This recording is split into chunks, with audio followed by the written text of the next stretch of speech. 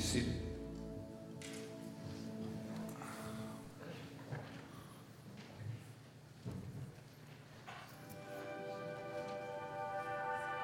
Imagine a table, a flat top colored by glossy browns and streaks of grain, supported by sturdy legs molded to support the weight of a banquet.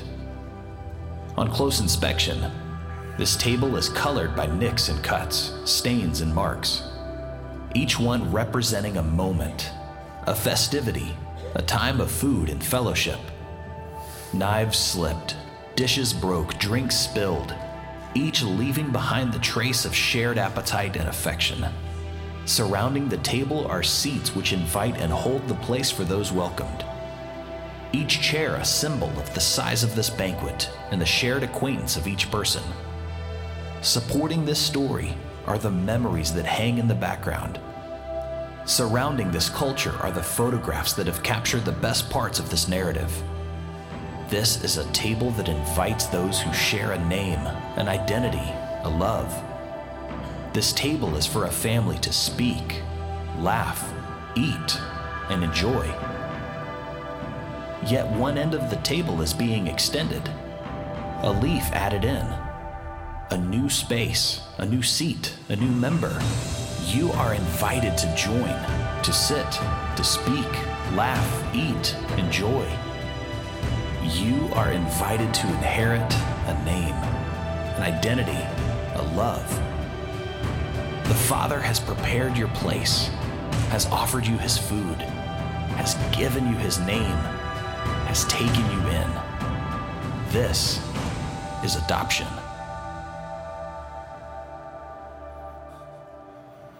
Good morning. It's good to be with you to finish up the book of Romans.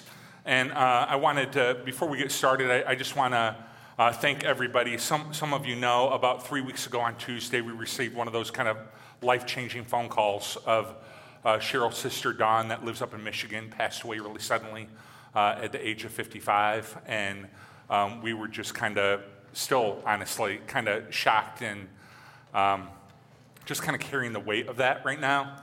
And we appreciate all the prayers and reaching out. Brad preached that week with just a couple days' notice, so I appreciate him stepping in. And I just kind of said, pull something from your file, because I wanted to keep this message for me. So I wasn't going to give this one away. I wanted to preach this one for a variety of reasons, and I wanted to close out the series.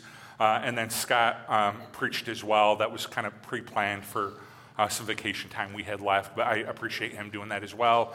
I appreciate all of you guys, and just thank you for praying for us. We're still, you'll probably sense it a little bit as you interact with my family. We're just kind of carrying a little bit of a weight right now, so we appreciate the prayers. Let's go ahead and pray, and then we'll get into this, all right? Heavenly Father, we thank you for the day, and it's good to be back with our church and our tribe to be preaching today. That it does feel good to be doing that. So we thank you for your grace. And as we talk about this just amazing truth that we are adopted into your family, I pray that we would just be blown away by it, mesmerized by it, moved by it, and that our lives would be different because of it. We thank you again for Jesus, who makes all this possible. It's in his name we pray. Amen. I've walked with enough people through the kind of traditional birth of their children to know that there's a lot of beauty in that moment of carrying a child, and even the painful process that we talked a few weeks ago about the painful process of actually giving birth. There's a lot of beauty in those moments. Cheryl and I kind of expanded our family and our children through adoption. And so that's why this sermon means a lot to me, to kind of use this metaphor and to share with you some truths from God's word. And what we've experienced is that in the kind of rear view mirror, there's a lot of beauty when it comes to adoption as well. There's beauty both ways that a family comes together. But I will say that as you go through the adoption process, a lot of the beauty is seen after it's done, right? In the midst of it, like a lot of things, it is hard to see the beauty, but there's beauty in the training and paperwork. Oh, the paperwork. It's unbelievable, the paperwork. I actually remember we had adopted Sam, and then later we adopted Lila, and we used the same attorney. And she said, I actually had been meaning to send this to you, but I wanted to give you the paperwork from Sam's adoption. And it was like this thick. I was like, you know more about me than my family knows about me, all right? They look at everything. There's a ton of paperwork, but it reminds you, all of that paperwork, all of that training, in a really beautiful way, it reminds you that what you're doing is really important, right? Every document you sign, every promise you make, every training you go through, it is just it's a visible reminder to you that, hey, what you're doing is important. It's a beautiful thing. There's a beauty. Now, I would not have said this in the middle of either adoption. We waited 9-10 months for Sam and a little over 2 years for Lila, which put me then, much to my chagrin, above the bell curve of traditional parent by age, all right? So, and that's okay, but there's a beauty in the waiting. I wouldn't have said that in the moment, but don't get me wrong, waiting for anything is hard. If you don't believe me, you can go to the happiest place on earth, Walt Disney World, and you go to a line and you will very quickly discover that even in the most magical place on the planet, waiting is hard. You'll see kids throwing temper tantrums. You'll see adults throwing temper tantrums, actually. Waiting is hard. Waiting for an adoption has some beauty to it in that it's a reminder to you that all of this is done in God's timing, that God is going to bring the family together in his way and in his time. There's a beauty in the selection process that we're going to look at a couple passages today in the New Testament that talk about adoption. And adoption in the first century is very different than the way we experience adoption today, especially when it comes to the process Cheryl and I went through of infant domestic adoption, what was the path that we were on. And in that process, the process we went through, birth parents actually choose the adoptive parents.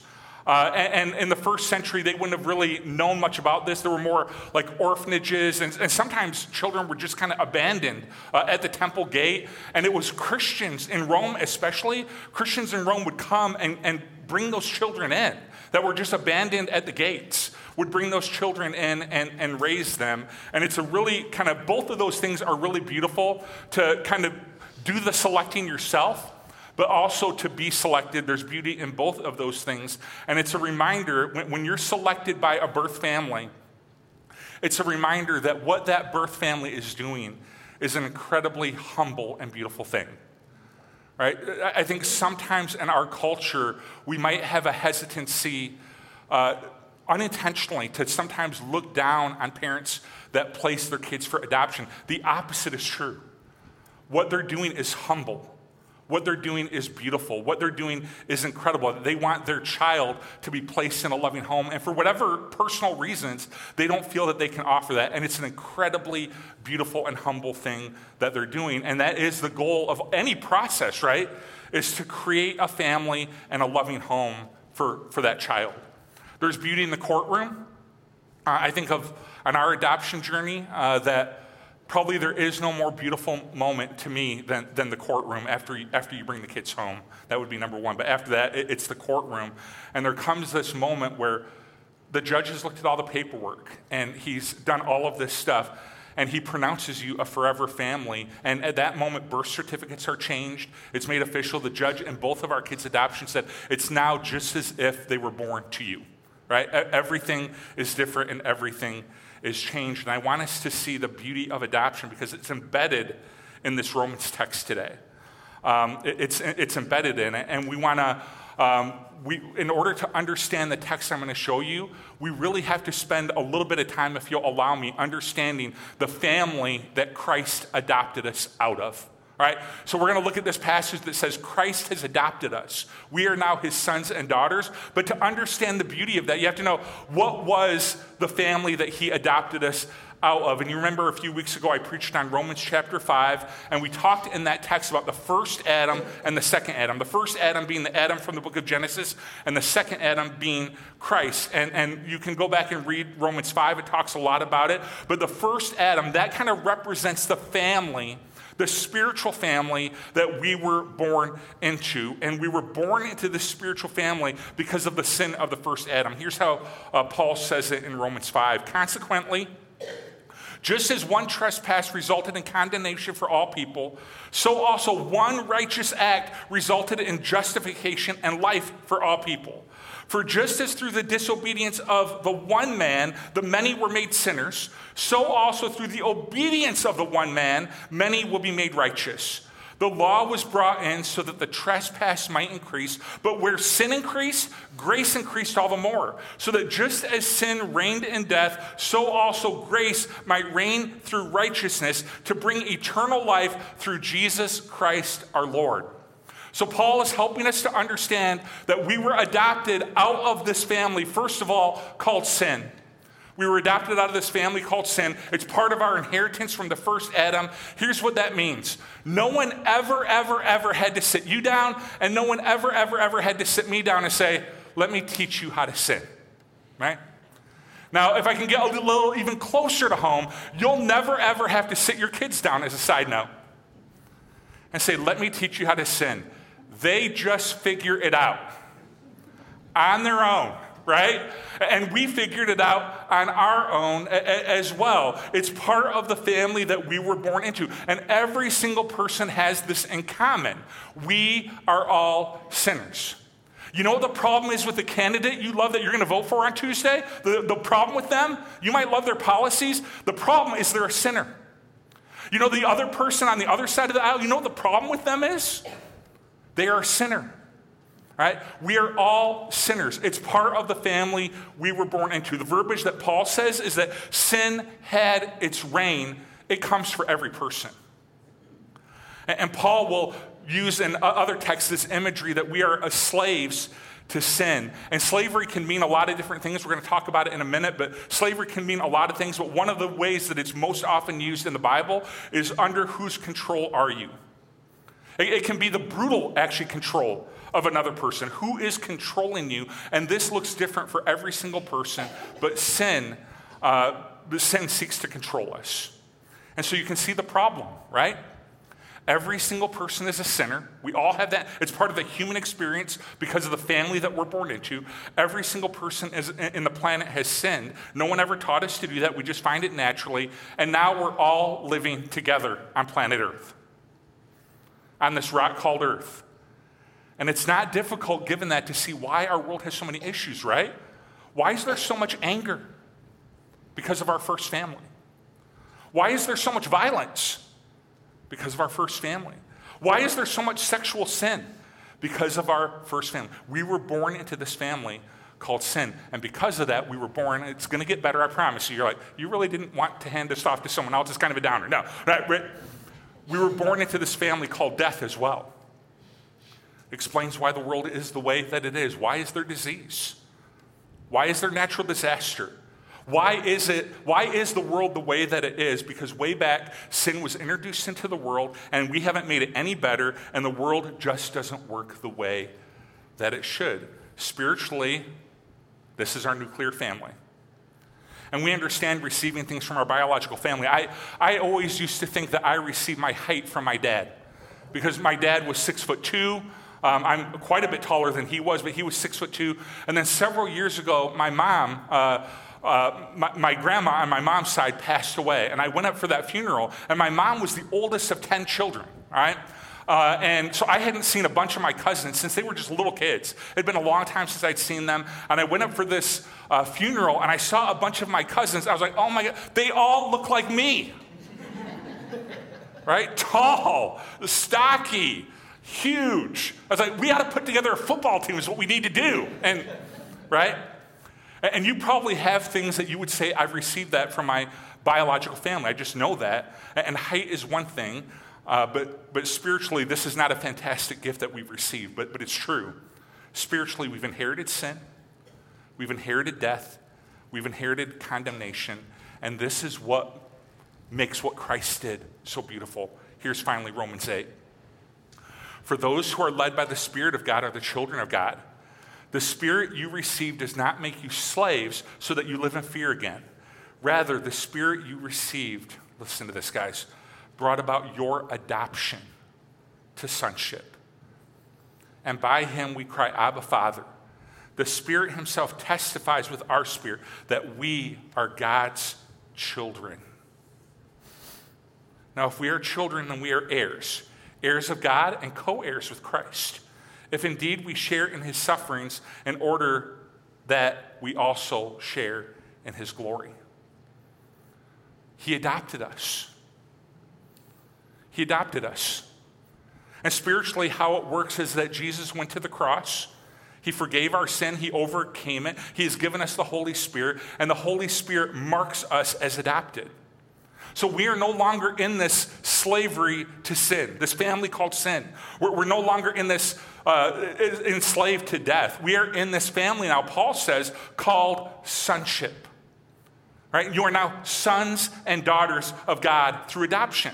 So what that means is we are no longer controlled by sin. We are instead led by the Father through the Holy Spirit. We are no longer in this family called condemnation. We are adopted into a family called love and grace and acceptance. This changes everything. And it almost sounds like Paul is contradicting himself from a couple chapters ago. Earlier, Paul said that we are slaves to righteousness. We are slaves to God. And now he's saying we are sons and daughters of God in Romans 6. It's like, is he contradicting himself? Are we slaves or are we sons and daughters? Are we in servitude to him or are we his children? Which is it, Paul? And the imagery of servitude and slavery is one that Paul loves to use throughout his writings. And one of the things that he loves to help us understand through the imagery of servitude and slavery is to help us understand control.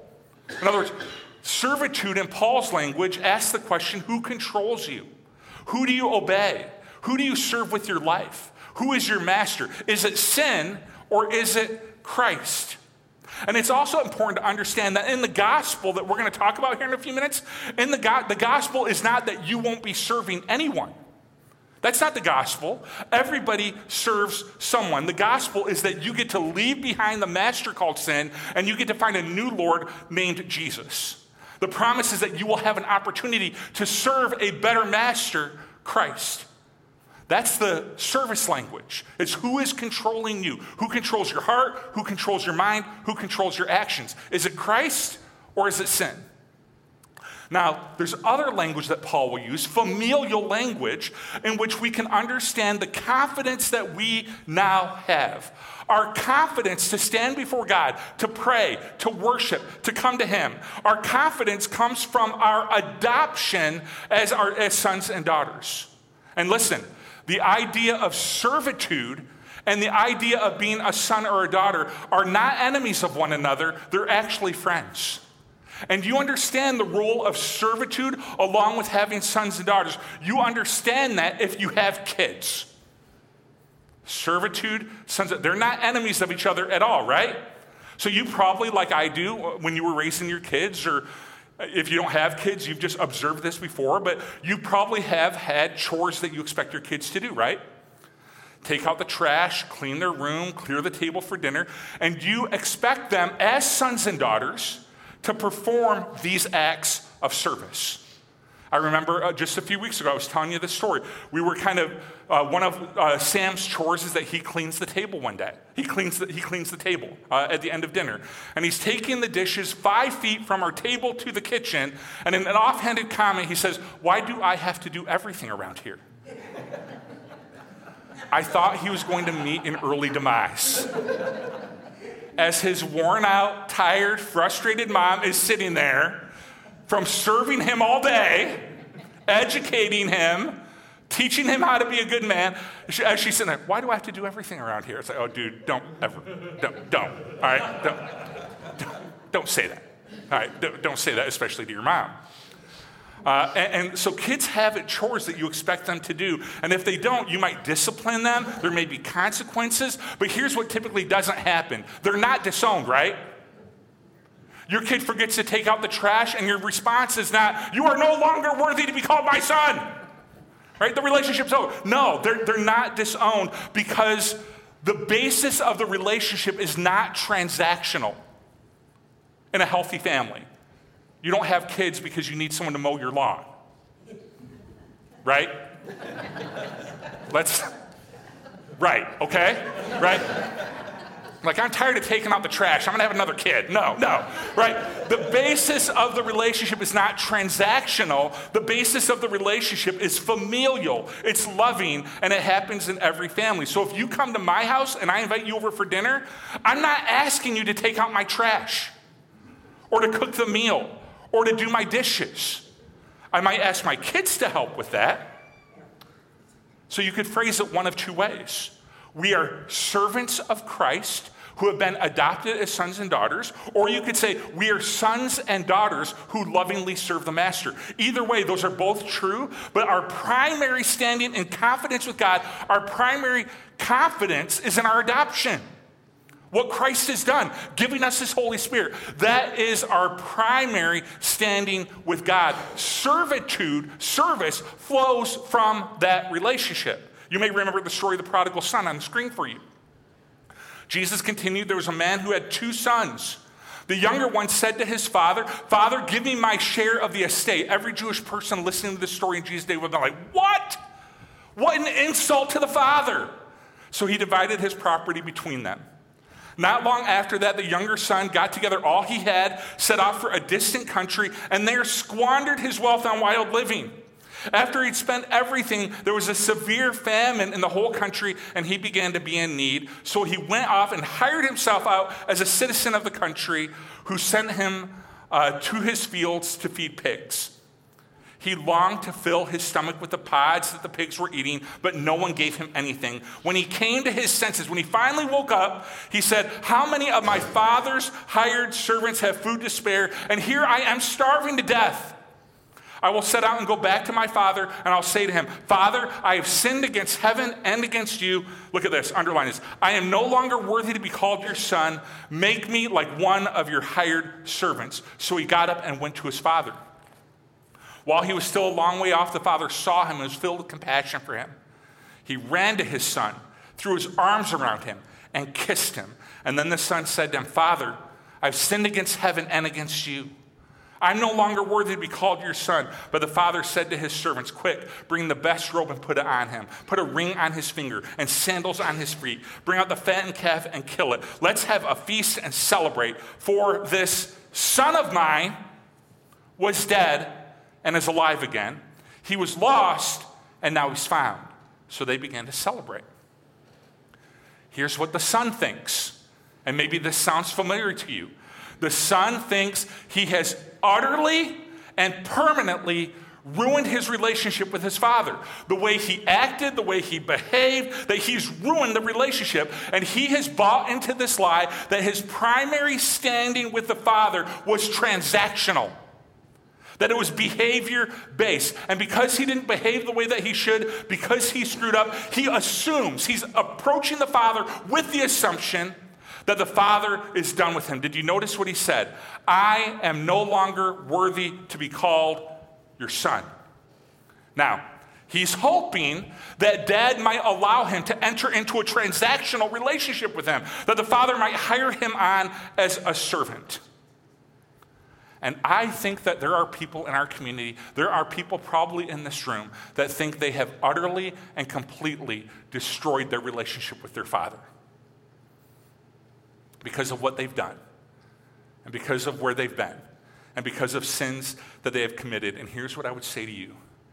You greatly underestimate the grace of your dad. You underestimate the power of repentance. And you underestimate the power of the Father's love. And you underestimate your adoption into his family. The confidence that we have before God is familial.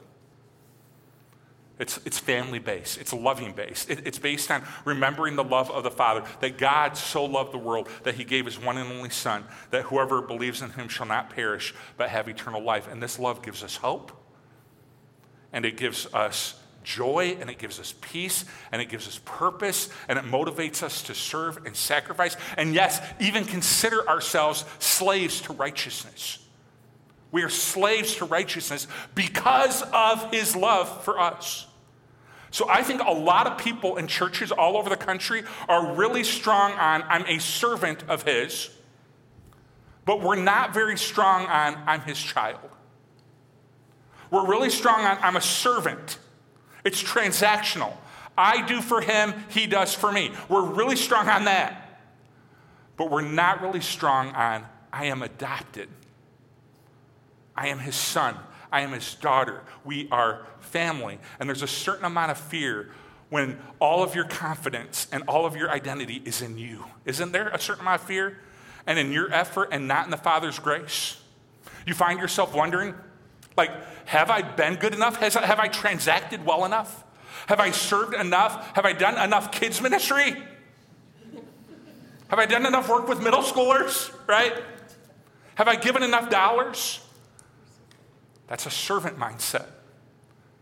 And that's a servant mindset that has become separated from a family mindset.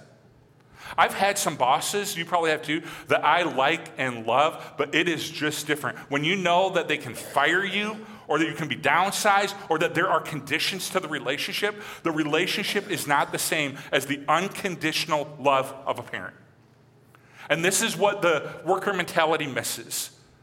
The joy of the unconditional love of the Father and the security of being a son or a daughter. So I want you to think about it just for a minute. If you're someone you're really strong on the service, but you're not so strong on the son or the daughter thing, I want you to think about this for a minute. You know what that text I read to you says? You get to call him Father. You get to call God Father. Not because of what you've done, but because of what Christ did. What Christ did allowed for your adoption. You get to call him Father. And this is hard for us because you had a relationship with a sinful and harsh man that you had to call Father, or you had a relationship with a disengaged man that you called earthly father, or you had a relationship with an absent man that you called Father. It's hard for some to see God this way, but consider this. God is a good, good Father, and he engages in a really positive way. And I want us to become enamored with that truth, not just as servants of Christ, but as sons and daughters of God, adopted sons and daughters.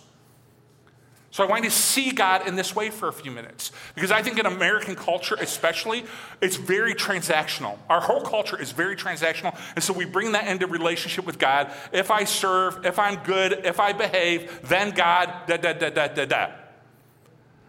And I want us to just rest in a few minutes about our adoption. And that we get to call him Dad. You know, a good father leads. So if you don't know, if you didn't have a good father, I just want you to know, a good father leads. Psalm 23 says, the Lord is my shepherd, I shall not want. He makes me lie down in green pastures. He leads me beside quiet waters. God, through his Holy Spirit, has a desire to lead you.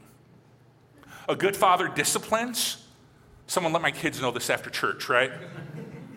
They think a bad father disciplines. They don't understand it. They're too young. A good father disciplines.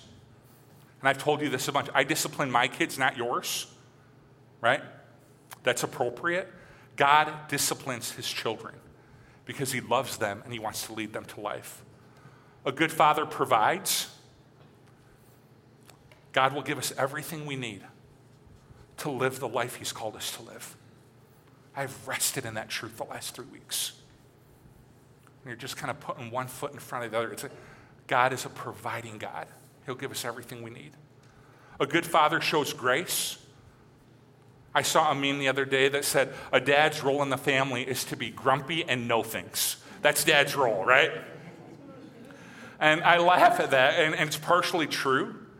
But I think one of the greatest gifts as dads that we can give our children is regular examples of his grace. Grace in discipline, grace in relationship, forgiveness of sins. It's modeling grace. A good father leaves an inheritance. I'm not talking money, right? I'm talking they leave behind a legacy and they leave behind an inheritance. And I want to kind of land the plane here for a little bit because we talk about the other stuff a lot. But did you notice that in the text we read earlier? We are heirs of God. And did you notice what it said? That we are co-heirs with Christ. So it's like as we're adopted into the family, we become heirs. What exactly does that mean and what exactly does it look like? Well, we don't have to wonder what that inheritance looks like because we are co-heirs with Christ and he's gone ahead of us. And so we can see the type of inheritance. Ours is going to look different because it's a different relationship. So it's going to look different, but we can kind of surmise some things by looking at Christ and looking at his inheritance. So I want you to think for a minute about what Christ inherited. And I want you to notice the first thing is he suffered first.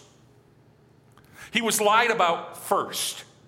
He went to the cross first. He suffered deeply and profoundly. And Paul wants to be sure to point out, we inherit and share in his sufferings.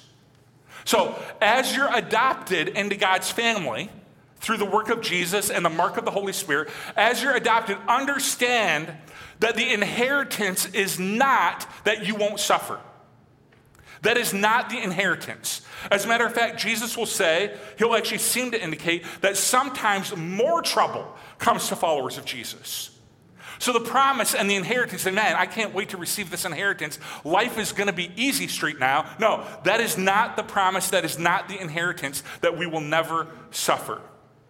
The promise, if you look at the text, is that as we have shared in his suffering, so Jesus promises suffering. In this world you will have trouble. We will also share in his glory. But take heart, I have overcome the world. That's your inheritance.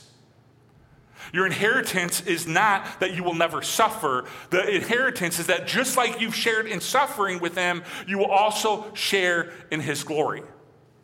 We share in his resurrection.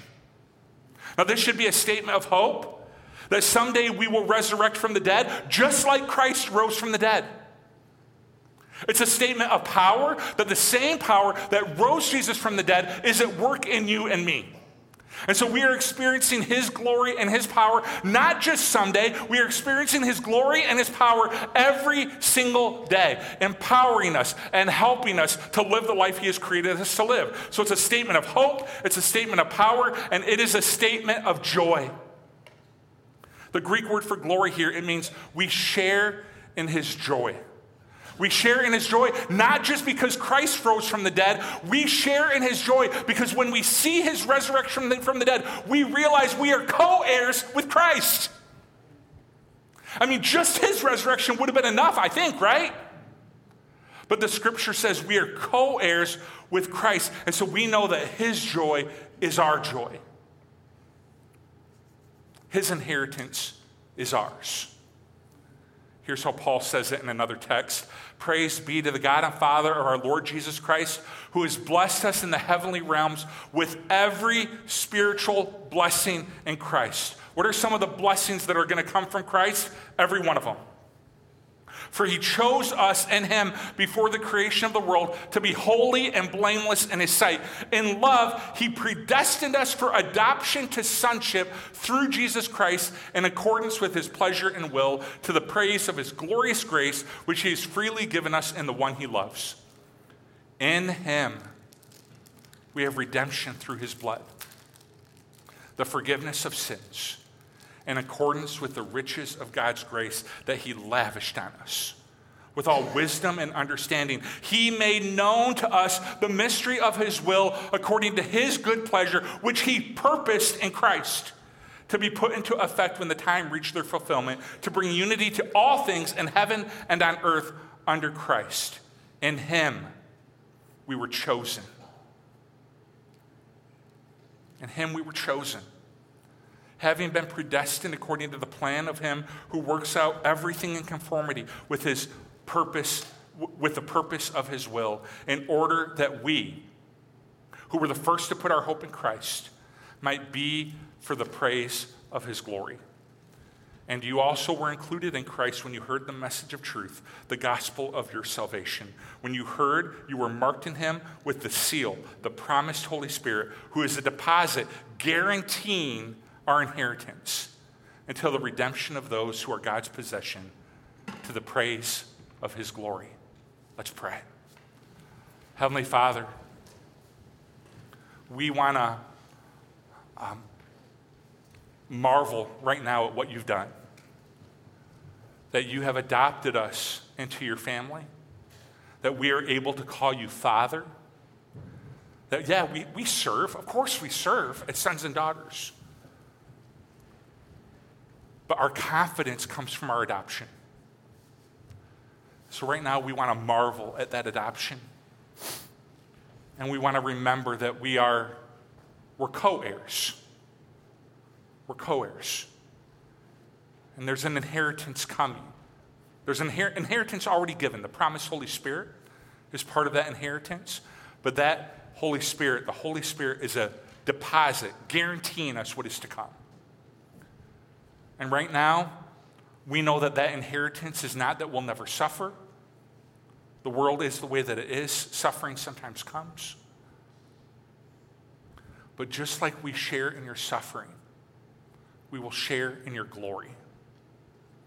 And that is an amazing and beautiful promise that we're grateful for. And right now, we know that you are empowering us and you have given us a purpose and a mission.